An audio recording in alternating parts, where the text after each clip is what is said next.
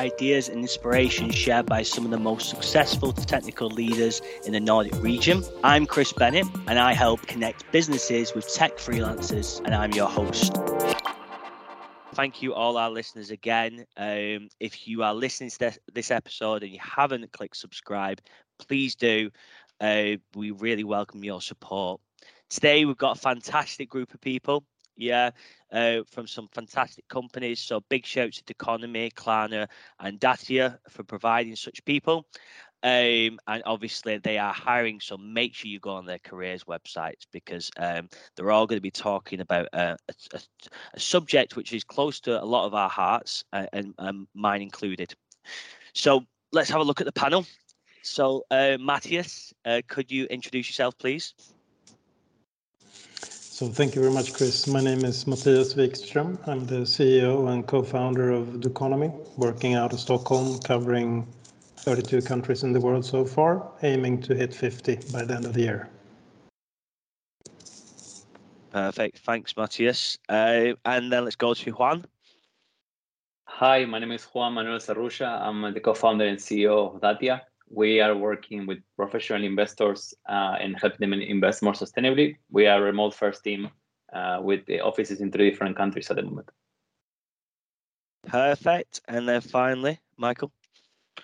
Hello, everyone. Hi, Chris. Thanks for the invitation. Super happy and excited to be here. Yeah, my name is Michael. I'm the accountable lead and product manager of a team called CO2 Emissions Tracker at the sustainability group at Klarna. So we're basically developing a feature in the Klarna app that calculates the carbon intensity of your purchases that you've done with Klarna. And we're showcasing a lot of educational content about how you can behave like in a sustainable way when shopping with Klarna. Can't believe you didn't tell him you're a professional skier, Michael.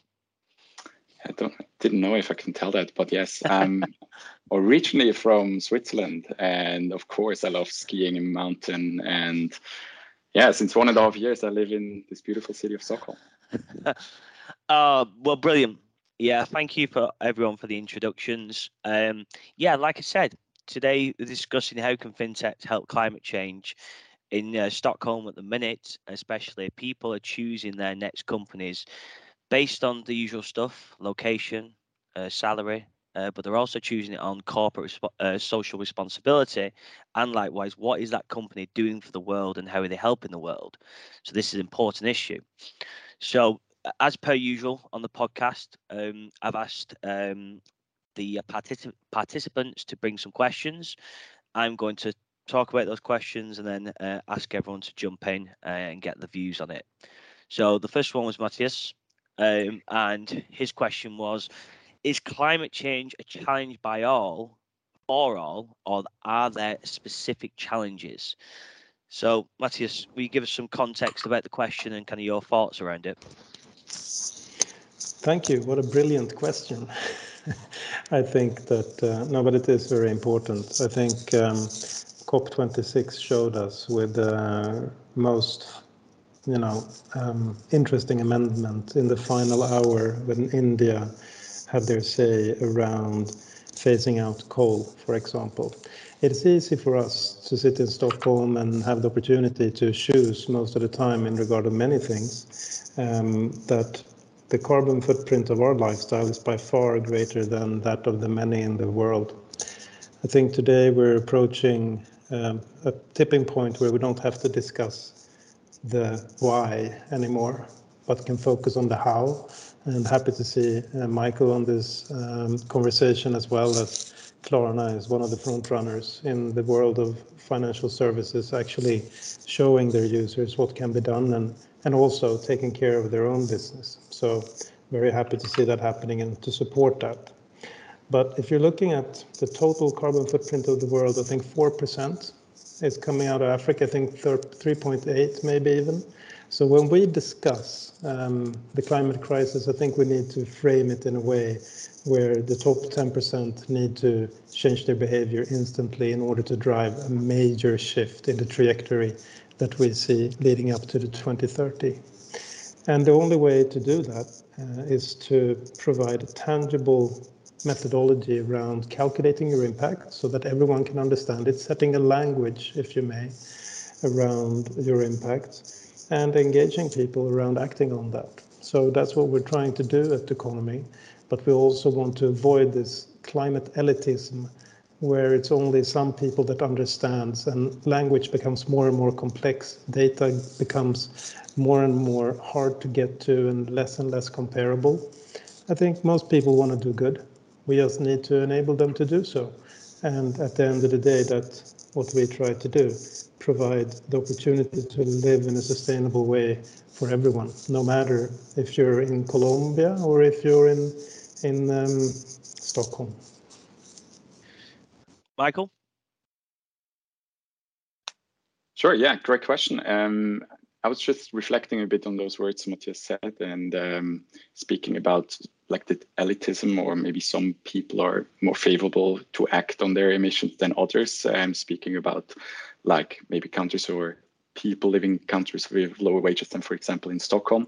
I'm asking myself, where do we see a responsibility for ourselves versus those people? Do they have like the same amount of impact they can drive? Like an open question, maybe to ask to Matthias or Juan Manuel as well, right? Do we need to support them? Do we need to do more? Do we need to compensate? Because they also want to obviously live the life that we lived in the past few years, right? Because everyone now has the chance to be able to get a car, to get a house, et cetera, which is obviously increasing the carbon emissions also in those sectors, in those parts of the world. So yeah, really complex and very social, moral, and ethical question, right? I reckon we could probably spend an hour discussing this over a nice bottle of red, to be honest. Juan, what's your thoughts? Yeah, we look at this from an investment perspective, and the same way that you will analyze what is the impact and the footprint of consumer behavior. We look at what is the impact of allocating capital to different corporates. And echoing on what Matthias said, for us, standardization on what's defined as sustainable is extremely important, and we're seeing movement in that direction with the new European Union regulations. But for us, it's also about communicating to, if you generate an investment product and you invest in different corporates, that you're able to collect the data that you need, that you're able to communicate in a standardized way to your retail investors and people that buy on your funds about the impact from a climate and social perspective of your investment products too. So I think it's a common topic across that comes from consumer all the way to investment and allocation of capital into different companies as well. Okay, yeah. So second point, Matthias' question is, what is missing today for everyday actions to make more sense? So same again, come to you, Matthias. Yeah, so I think that we need to have comparability. With comparability comes competitive edge out of a commercial perspective. Looking at what Juan Manuel was saying, you have to see this in the same perspective in order for it to make sense for the many. So we can't have different perspectives on the same truth. We need to find one source, sort of like the true north, because then everyone's efforts can be calculated and incentivized in the same way. And I think when you go full circle, you understand that in order for us to be able to contribute, we need to understand what's going on, because only understanding what's going on is going to drive engagement, and engagement is going to create results. Those needs to be measurable. So I think what we're trying to do at Economy, providing both calculations on transactions level, on individual product level, and on lifestyle together with the UN, we see it more as providing a scale for people to stand on. And if there is no data that is consequent or comparable, it's like having a scale without numbers. It's only bars, It's like, who would know? And why would it matter? And I think that's one of the most important issues of shaping the language: full comparability and increased transparency, shaping the accountability of tomorrow, both out of an individual perspective as well as a corporate perspective. Michael, what are you thinking on this? What's missing today? Yeah, I think plus one everything Matthias said. Maybe I'm coming from like a background that we're trying to make shopping smooth in a way that it's super easy, and like very, very good UX is part of that. So what I've been seeing, for example, today is when I'm shopping at, just like I'm shopping a flight, for example, sometimes in that checkout, for example, it's not as easy to directly offset or make a donation to carbon, to offset your carbon emissions, right? So it's also those little bits and pieces into removing friction to actually being able to act on it. So this is something that we're trying to do. We're heavily investing in Klarna as well, for example, making it so easy that consumers can just basically click on one link and then they're directly seeing their carbon emissions associated to their purchases.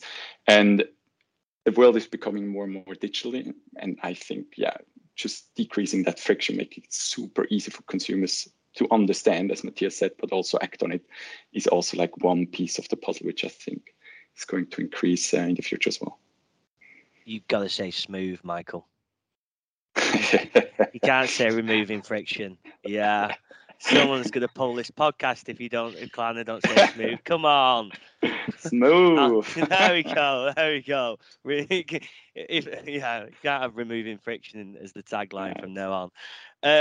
No, you know, great the stuff point though. about Klarna. Juan, what's missing today? Yeah, I think from a consumer perspective, something that I really miss is the ability for me to, as I, for example, plan a trip or I plan a purchase, I am very easily able to compare the price. If I take a direct flight, or if I take a train, or if I take some other type of transportation, if I stay at this hotel or that hotel, I understand the cost of that trip. I would love to be able to understand the carbon cost of that trip as well, and be able to compare, what is the dollar value, what is the carbon footprint of this specific experience that I'm gonna take, and similarly on the investment side, if I invest into this fund or if I buy stocks into this company, besides the financial return on that and the financial profile of that investment, what is the climate and social implications of making that investment?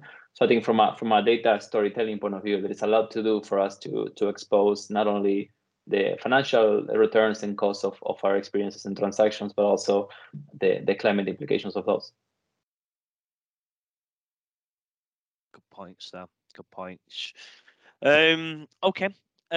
Juan, you mentioned how are EU regulators pushing finance towards sustainability? Talk us through the context of the question and maybe some of your thoughts on this. Yeah, absolutely. So in the world of sustainable finance, typically has been a world that certain rating agencies will issue their opinion in a rating for specific financial instruments, specific corporates. And what we see now is that what we used to see was that those were not standardized, as Matthias pointed before. So it was hard to understand if you had a 74 environmental rating, like what does that actually mean? And what we're seeing now from the European Union is extreme standardization for what sustainable actually means. So, for example, there is a new regulation called EU taxonomy that is defining economic activities per company, and is specifying a specific threshold per activity. So, for example, if you manufacture aluminium, there's a specific amount of emissions that you can have per ton of aluminium manufactured for you to be considered taxonomy aligned. So it's very hard thresholds based on data, and that's creating a standardization across the industry. It's also creating a need for better reporting tools and for better data infrastructure on that side as well.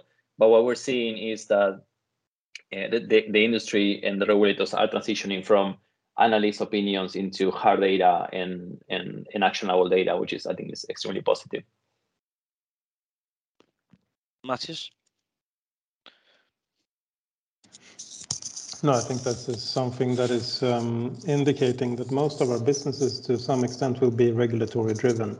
Looking at what's going on with the science-based targets initiatives, setting a net zero finance standard development process for banks to adhere to, and guiding people in the right direction. Juan mentioned the taxonomy. We also see the PEF and the OF being the product environmental footprint product or initiative within the EU. We also have the organizational environmental footprint initiative.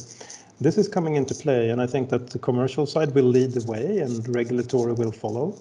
But at the end of the day, I also would like to point out that in one way or other, we consume, we consume products and services, but we also consume governance in when we act as voters. So we can vote with our wallet, of course, for products every day, which is quite efficient in order to get companies to adhere to principles and potentially produce in more sustainable ways. But we can also act into place, getting politicians to step up to this challenge in a more obvious way. Looking at Russia's war on Ukraine now, we see the renewable energies and renewable, well-distributed energy sources being almost similar to investments of military. So there is a tremendous shift right now, and we're living at the storm of the eye in regard of this. When I mentioned comparability in data before, I think we need comparability across the full playing field, also in regulatory efforts. And when I mentioned that we must make sure that there's no climate elitism, we also need to make sure that the playing board is equal across the full planet, so that we do not shape unjust components in the economies that will make it harder for developing countries to adhere to or contribute to the reduction of CO2 emissions equivalents, both for 2030 and for 2050. So there is so many things that I think are pointing in the right direction. My greatest concern is that there's so much talking and so many talk even more about it without getting shit done. We need to get shit done. And to Michael's point, if we can make responsibility and sustainability as an experience smooth, I think that's the best thing we can do. Perfect. Matty's just quick one. I think there's I don't know if you we're getting some extra sound on from your speakers. I don't know if Juan and Michael are hearing that. Yeah. So I don't know if it's rubbing against your top or something like that, or I'm topless, so it can't be true. Do you know what? I was going to remove this part, but I'm keeping that on. No, appreciate it. We got the point. We got the point, though. I think. Michael, what are your thoughts? I think I just appreciate like that, like also governmental or like official bodies like the EU, for example, trying to increase, as Matthias said, comparability within sustainability. So if they're now trying to kind of standardize that, it's much easier for services or for companies also like Klarna to basically take those information and display that to consumers. In the end, it's much easier for them to make like the decision that they want. So if they want to shop, for example, with Klarna more sustainable, they can do it if we have that data. And on top, as we said before, it's standardized, it's comparable. So it's just much more easier to basically act more sustainable. And I think this is super relevant. And I'm just super excited to see those regulations coming in place. I by far no expert how exactly it's going to look like. So I'm not sure if you can more talk about how they're going to measure that. So is this like a questionnaire that companies need to kind of hand in to the EU? How do they make sure that they kind of measure the exact same thing?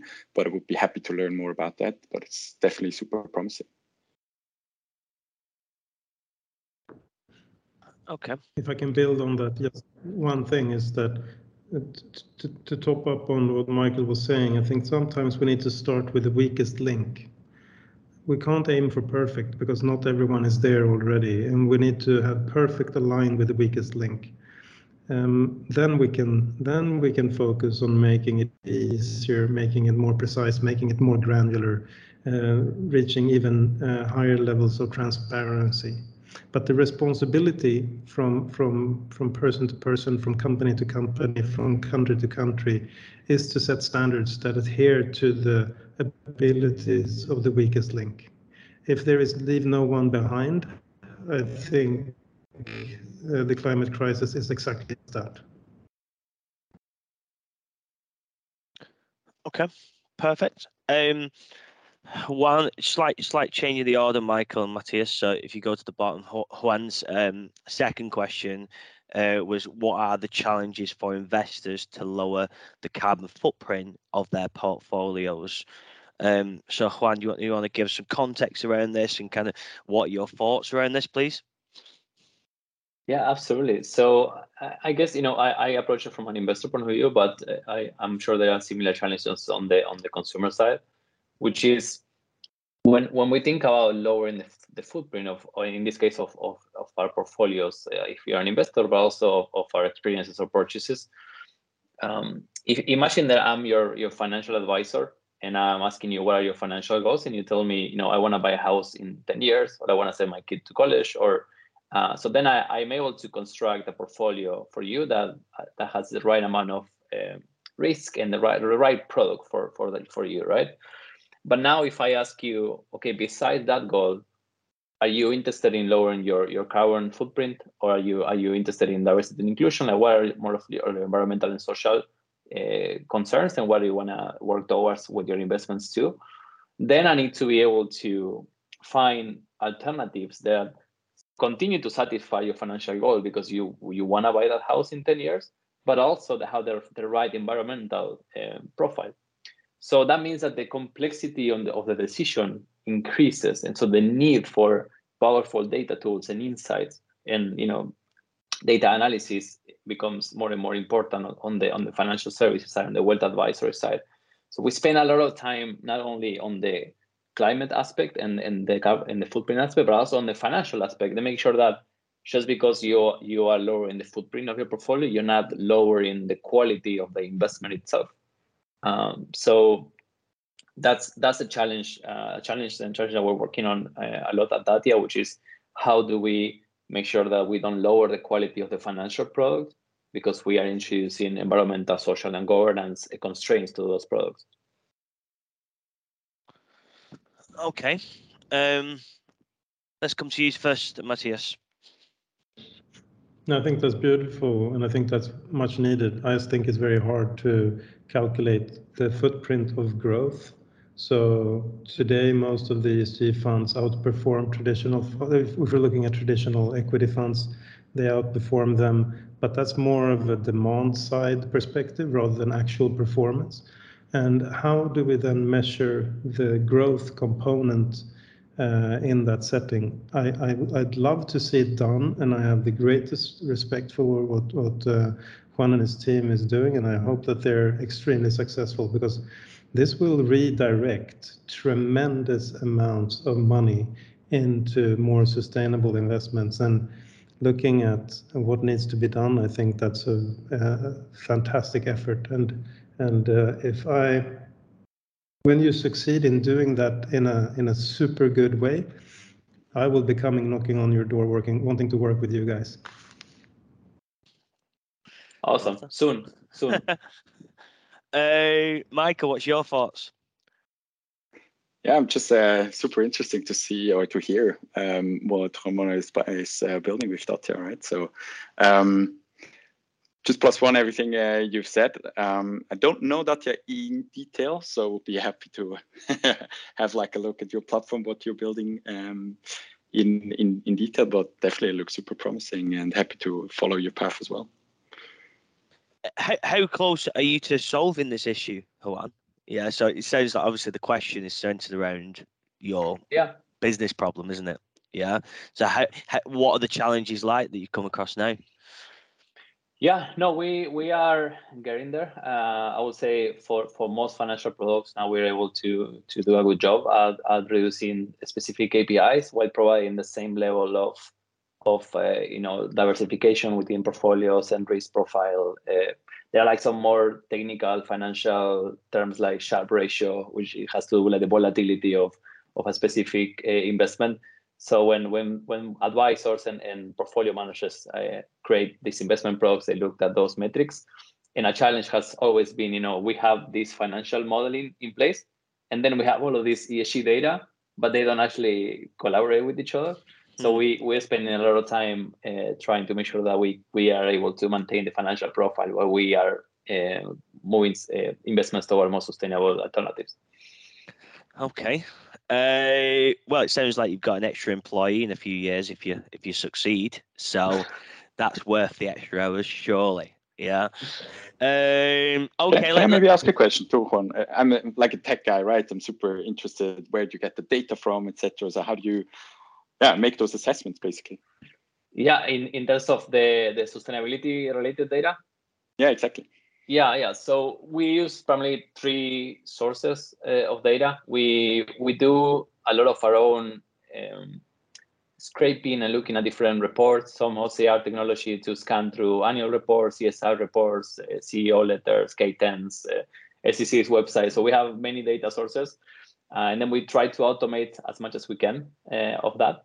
Then we also have some manual going through reports and input them into a database manually when we cannot actually parse this data automatically. But the standardization is creating less of that.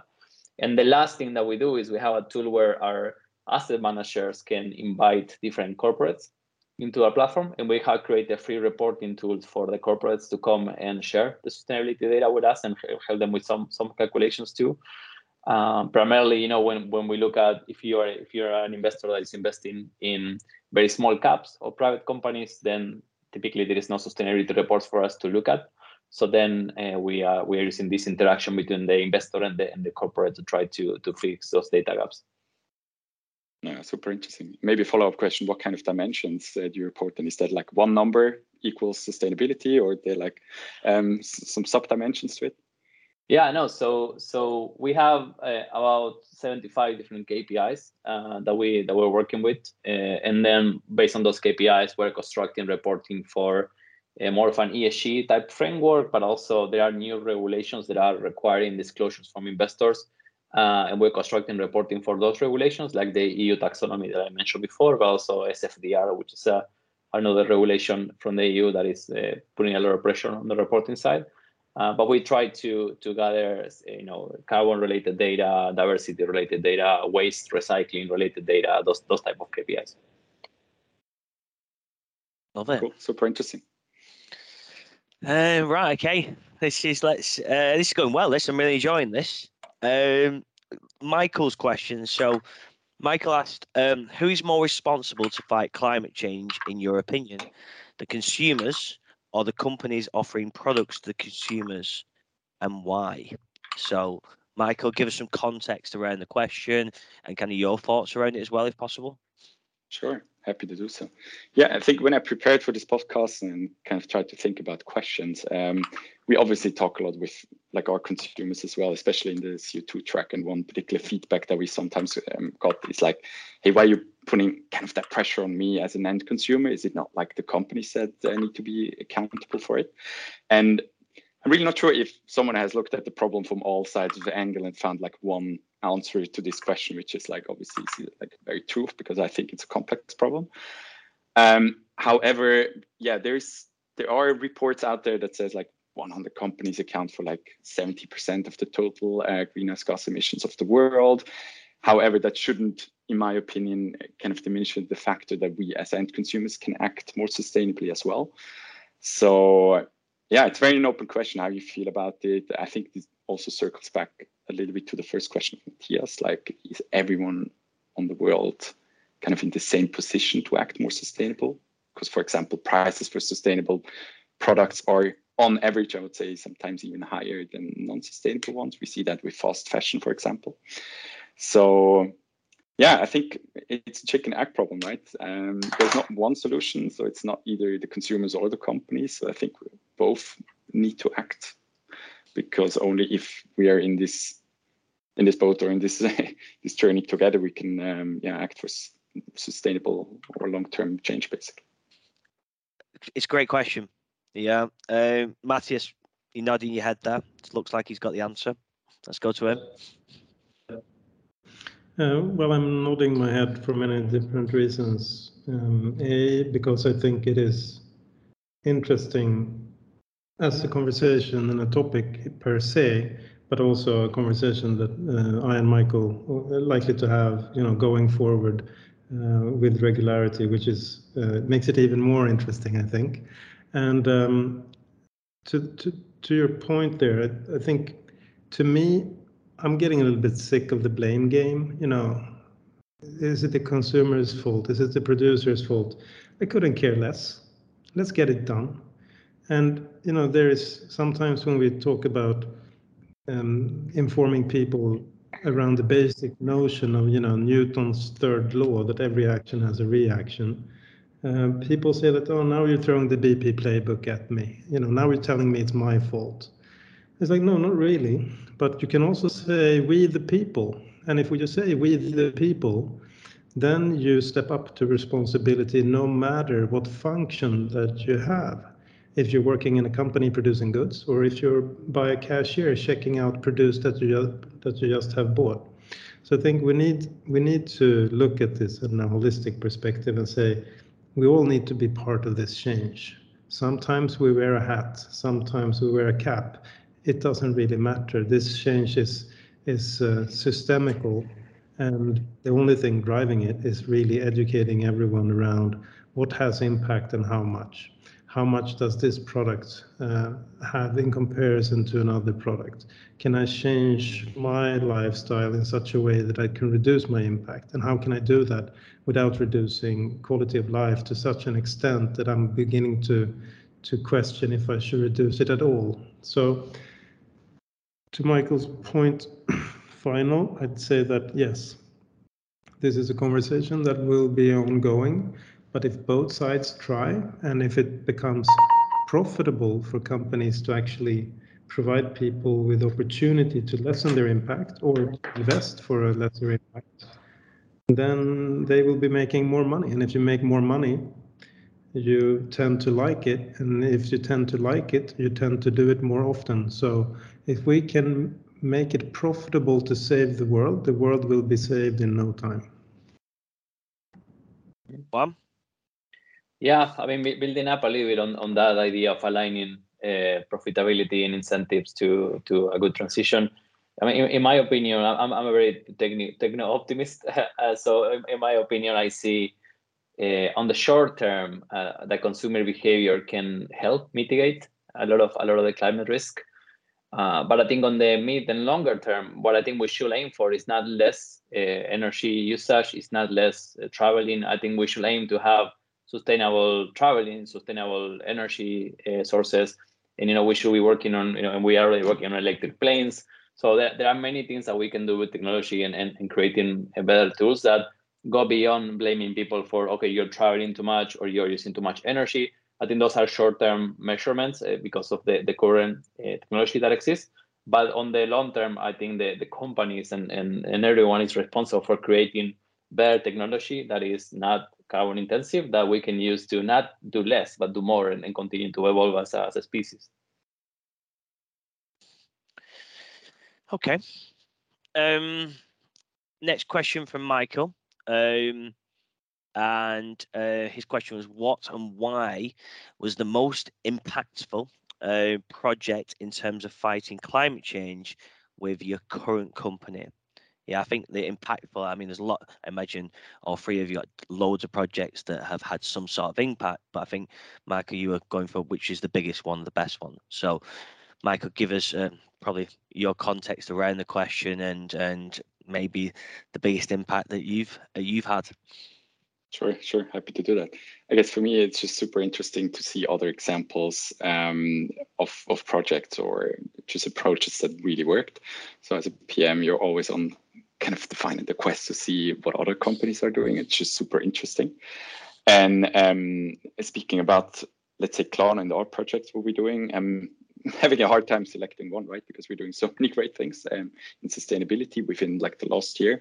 So, for example, our internal operations cutting, or like first of all measuring our internal carbon emissions, then setting clients or scientific-based targets to reduce our carbon intensity, then but also switching the focus to like the consumer products, like for example the CO2 tracker or sustainable collections that we launched in the Klarna app.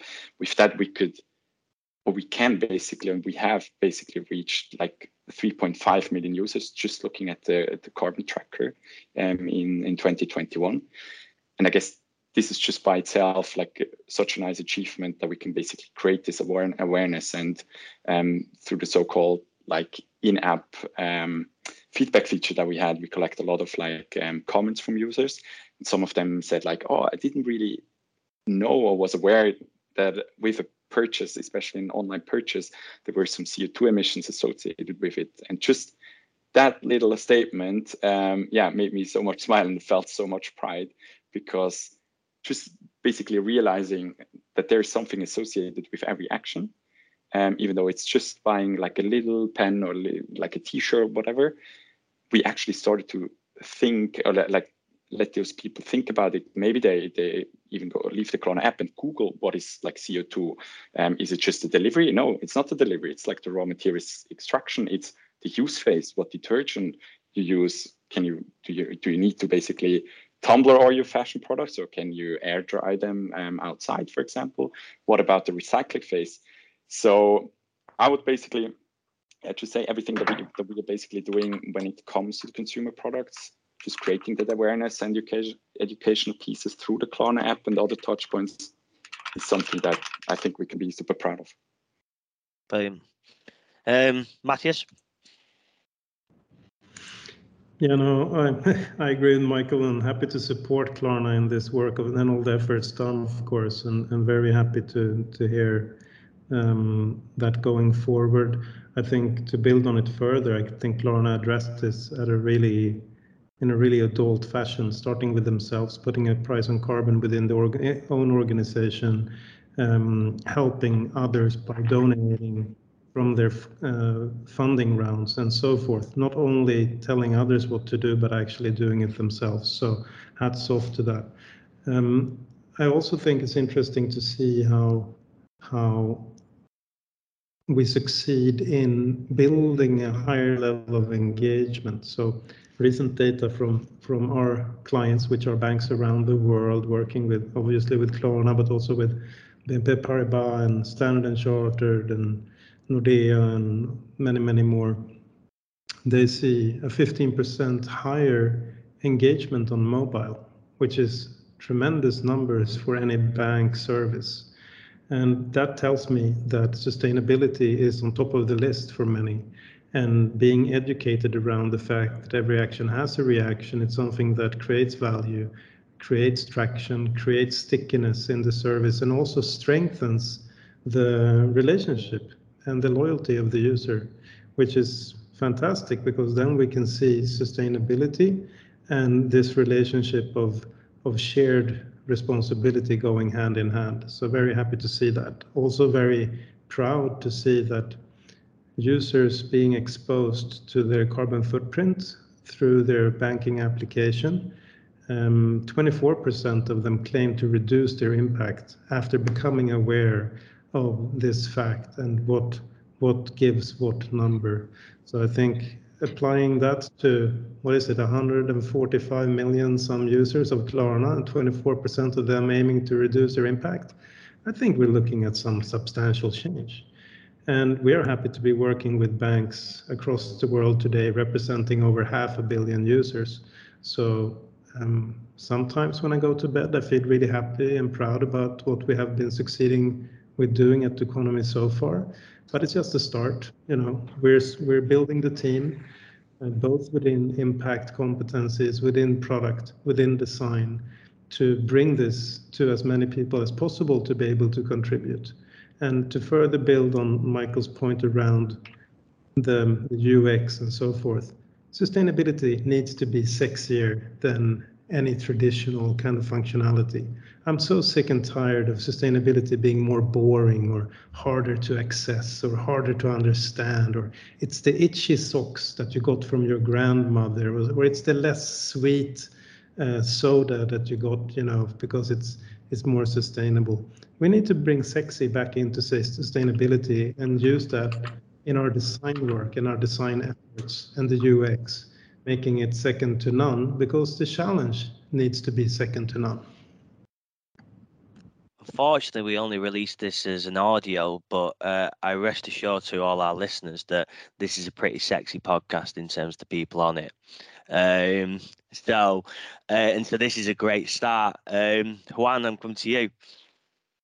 Yeah, I see a lot of similarities into what Michael and Matthias were sharing. So once there is awareness, then there is action that comes after that. We are working with many financial institutions. Some of them are not traditionally sustainable investing related institutions. For example, some of them are hedge funds.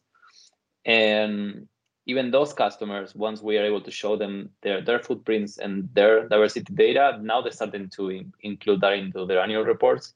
They started to ask for more interactive ways of showing that data, like widgets or an API that connection with their website, so that they can show more real time information as well.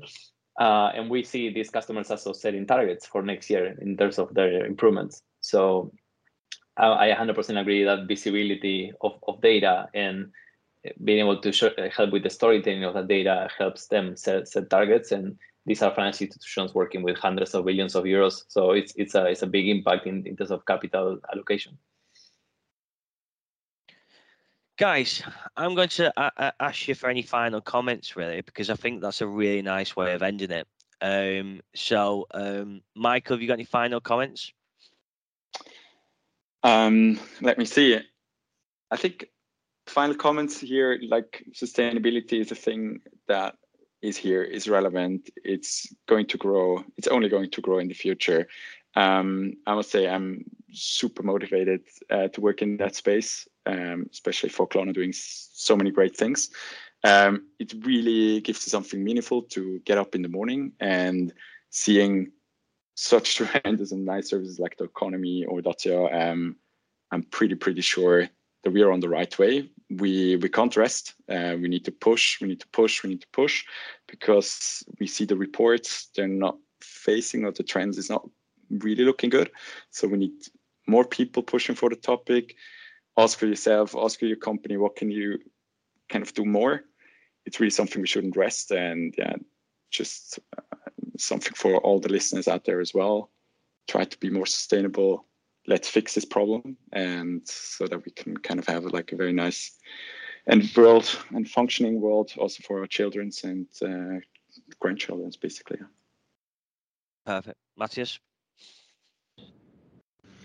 Well, I'm not really good with words and endings, so I like to steal some from Arthur Ashe and from Rumi. So Arthur Ashe said, start where you are, take what you have, and do what you can. And I think that is on each and everyone's responsibility, right? And Rumi said, yesterday I was clever, so I wanted to change the world. Today I'm wise, so I'm changing myself. So there is really no excuses. We can all do our part, and we can all give it a go. And the economy is here for you when you want to try to drive sustainable change and lessen your impact. And that's exactly why we started the company to begin with. Happy to see now that we are almost 100 people sized team aiming to do that every day. So start where you're at. I think you might be better with words than you think. Juan? Yeah, it's hard to follow up the deep quotes, but I will say if you are passionate about investments and sustainability, I think we need help, and we're looking for talented people. We are growing really quickly now, so there's a lot of opportunity to come and impact the financing industry and make it more sustainable working with us. So we're welcome to hear from anyone passionate about the subject. Well, thank you so much. If you are still listening, thank you so much. And I would recommend, I've checked, all three of you have got career pages. All three of you have got LinkedIn. So if you don't want to go on a career page, at least connect with these guys, see what they're doing. They're posting about what they're doing. So at least it gives you an opportunity to start and hear about the conversation. But yeah, thank you, everyone.